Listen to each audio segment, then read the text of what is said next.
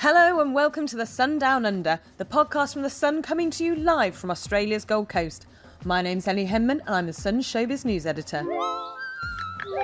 So finally, we've got our Jungle King. Sam Thompson was crowned last night. It was a really emotional moment. You could see he was just so overcome. And the fact that Sam did so well because he just loved the show. And I think at the start people thought, oh, he's coming across a bit irritating. But they sort of realised that that's just who Sam is. And he's not annoying. He is just like a Duracell bunny. And he just goes and goes and goes and never stops. I mean, thoroughly deserved. I think it was very sweet when he sort of sat and talked to Ant and Dec and just said, thank you to people. You've made this little boy's dream come true. And you just think Sam is just a huge fan of the show. He never thought he'd get booked to go on it. He did, and it was a hugely, hugely special moment for him. I feel I'm so grateful. Thank you so much.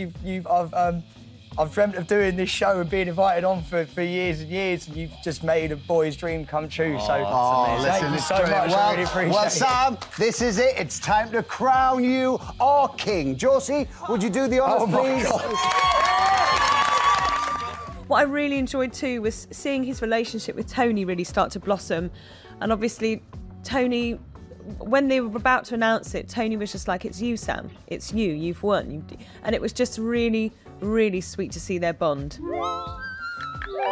So Nigel Farage, he was out third, but his team are reeling with the results. So I was with some of Nigel's lovely team yesterday, chatting, and they were absolutely so confident he was going to win. And I said, I said, it's really tight. I said, he's done incredibly well.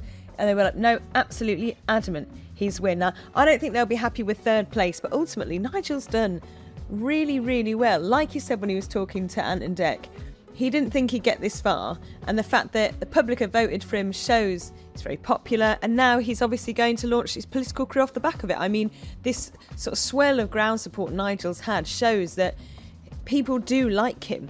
And there are people that absolutely loathe him. But he's done incredibly well. And I think if you're getting to the third place of, Britain's arguably most popular reality TV show, you're doing incredibly well. So watch this space for Nigel.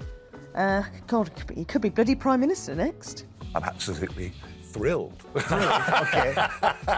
No, look, I mean, not everyone likes the stuff that I've campaigned for and stood for over the years, but at the end of the day, whatever you think, we're all entitled to an opinion. I'm a human being like anybody else, and I hope this programme has showed that I'm as human as anybody.